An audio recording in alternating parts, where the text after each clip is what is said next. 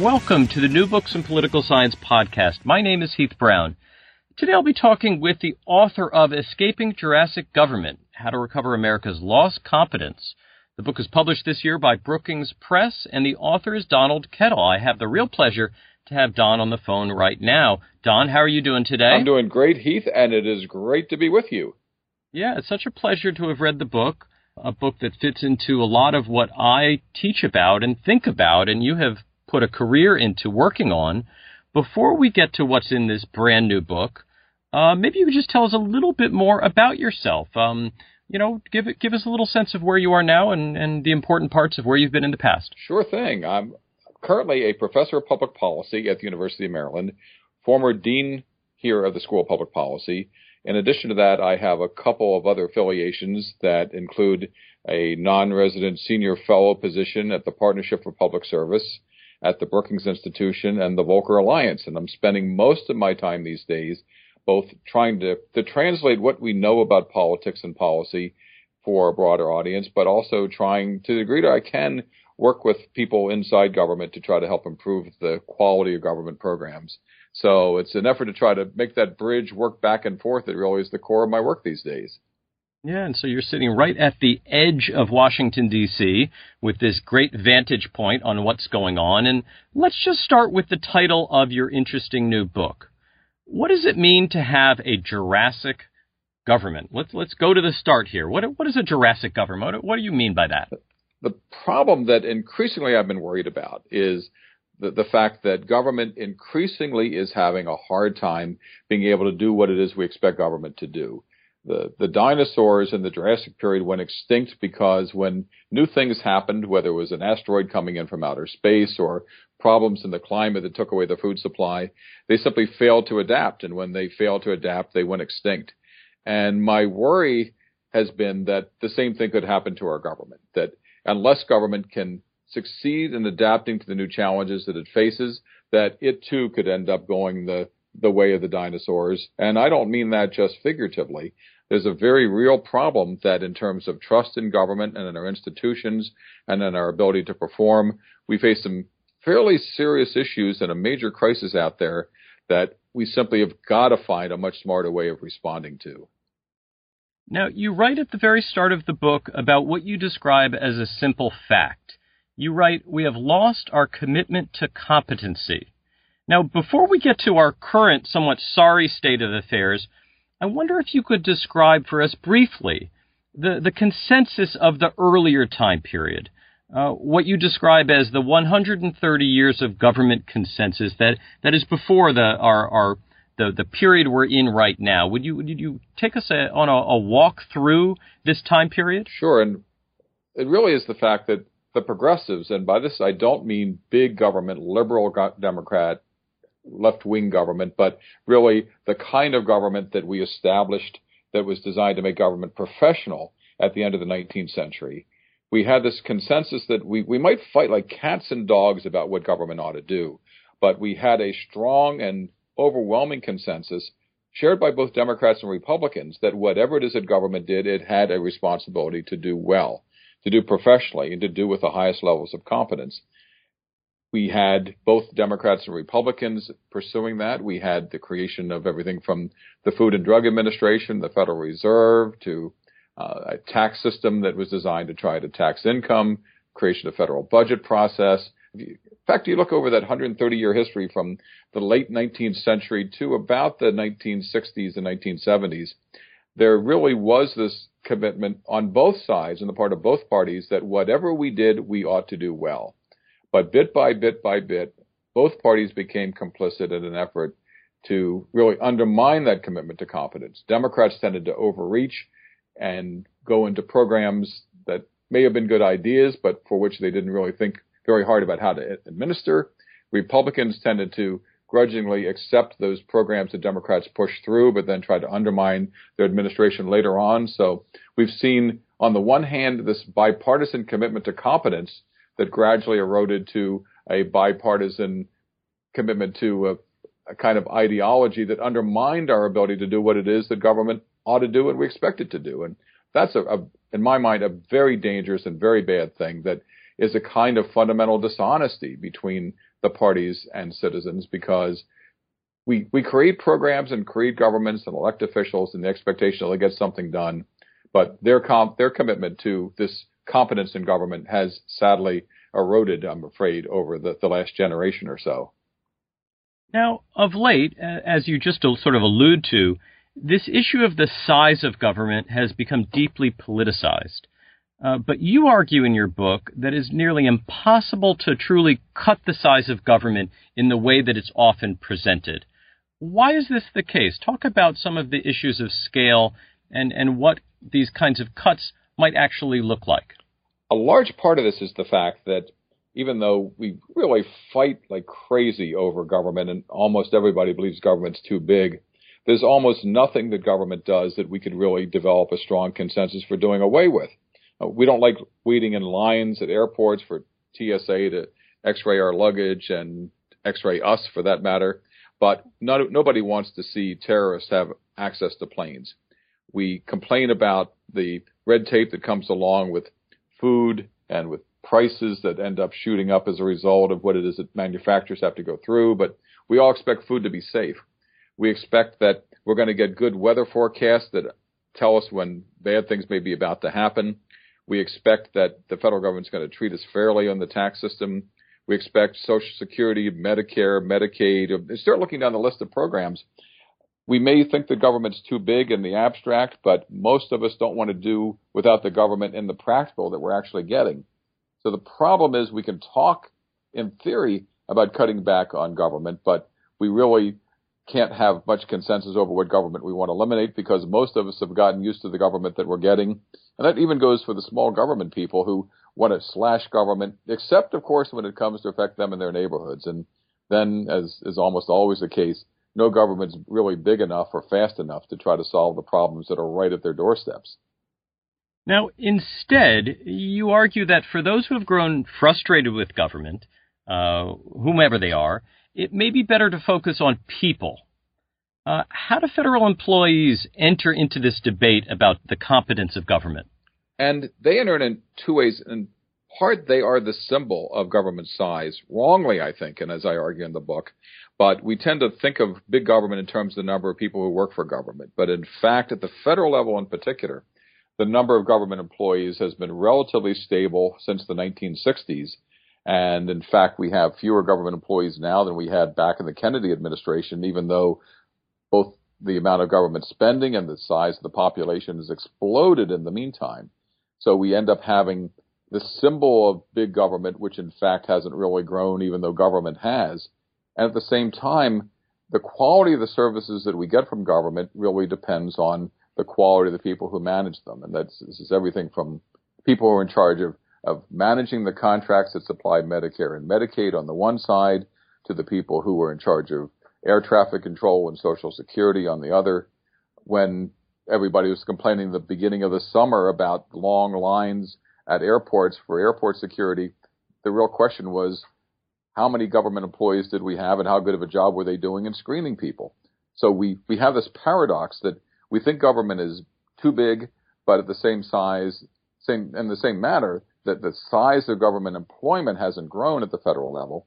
We talk about the need to try to improve the way the government works, but that really hinges on the quality of government employees that we just don't like to talk about or invest much in. So we find ourselves trapped in these paradoxes that really in some ways trap us in the problem of government performance that we then turn around and complain and criticize.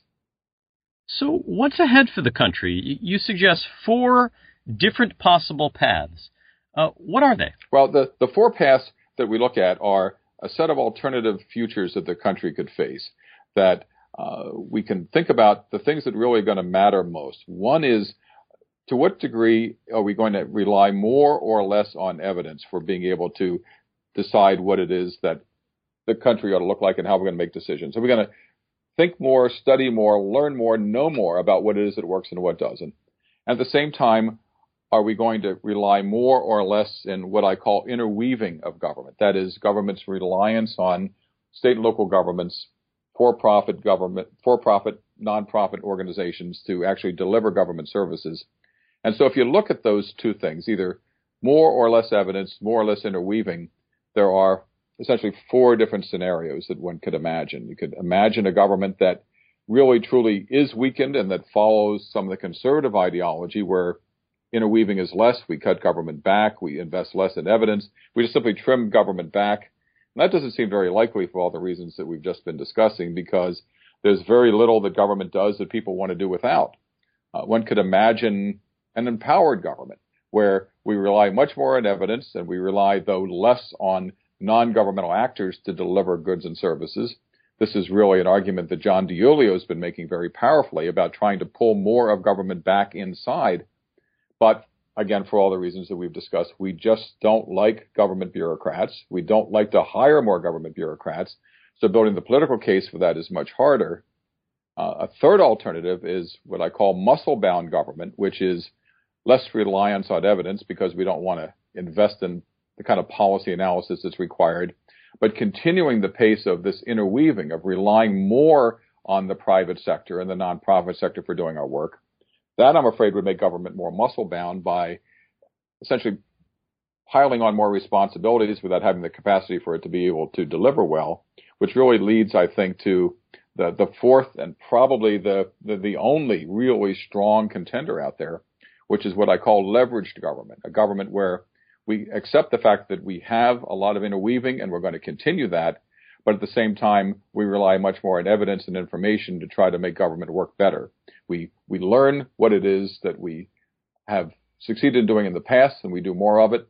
We track very closely the performance of government on a day-to-day basis so we can address problems while they're still small and correctable. And by putting all that together, we have a government that leverages its power through those who actually act on its behalf, and then create a government that in the end is more effective. And I describe this in more detail in the book, but you really look at some of these alternatives and a lot of the things that we talk about in terms of the public rhetoric, in terms of the big public discussion, probably constitute alternatives that are not very real or likely. And the challenge is trying to figure out then how to move on from there. Now, the direction you expect, which you have just sort of alluded to, is the more optimistic direction. Why are you so optimistic? There's such cynicism among many of those that look closely at the federal government, but you remain optimistic. What is the root? What is the root of your optimism about the direction forward? And the optimism is really based in 2 things. One is a kind of realization of the fact that just about everyone, I think, has come to accept the fact that the path that we're on is not good for anybody. It doesn't satisfy liberals or conservatives. It doesn't satisfy people who like big government or small government. It doesn't solve many of the needs of most of the citizens often enough.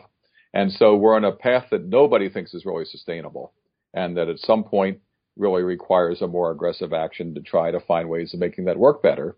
And the other thing is that there's lots of signs that governments are getting much smarter, much more effective, much more clever at using evidence and information to try to improve the ways in which they operate. And this happens all the way from the grassroots, where there are 100 medium-sized cities out there that have developed very aggressive data systems to track what they're doing, to the federal government, where there's been an incredibly impressive effort in the last 4 or 5 years to attack the problem of homelessness among veterans, and where the federal government, through a database partnership connecting programs involving Veterans Affairs and housing and other things, have made a huge dent in what had been an enormous crisis for a long time of homelessness among vets. So we've proven we can do it. We know that we want to do it. The things that we expect government to do and for which we're very unhappy if government doesn't do it. So can we get our heads around this and make this happen? I'm optimistic because I've seen it happen, but I'm on the other hand, absolutely and positively no Pollyanna about this, because I realize how hard it is. But frankly, for me, it's pretty hard even to imagine what the alternative is going to be. And we don't want to be in a situation 10 years, 15 years, 20 years, 30 years from now, where we are in a situation where we wish that back in the teens and the 20s we had taken advantage of the opportunities when we had them. Some of this, it seems like, in your writing, is related to the way in which the media covers the government. That is, often the government's failures. I wonder in closing here if you could talk a little bit about that. That is the role that the media has played, but also the way in which they might play a role in nudging the country in the right direction rather than in the wrong direction, which seems like they've been doing in the recent past. So would you close with just a little bit on that side of the book? Yeah, exactly. And it's a tough challenge because we all realize that, and we in fact feed and abet it ourselves. We like the kind of weird and the crazy stuff, and it's a variant of the cats playing piano keys kind of syndrome that we all fall into. There's the stuff that's the routine, the stuff that works, that becomes the stuff that we don't pay much attention to. Most of us did not get up this morning and see a headline in the paper saying mail delivered yet again today, or tens of millions of Social Security recipients cashed their checks, or people over 65 have vastly better life expectancies because of Medicare. We just don't celebrate or even in some cases see the successes that government produces because in a lot of ways, I mean, after all, we pay our taxes, we figure we're already paying for it. You want applause for doing your job? Well, that's not going to happen. And at the same time, we pay attention to the wild, the crazy, the scandals, the outrageous, and the media do it because it's what we watch.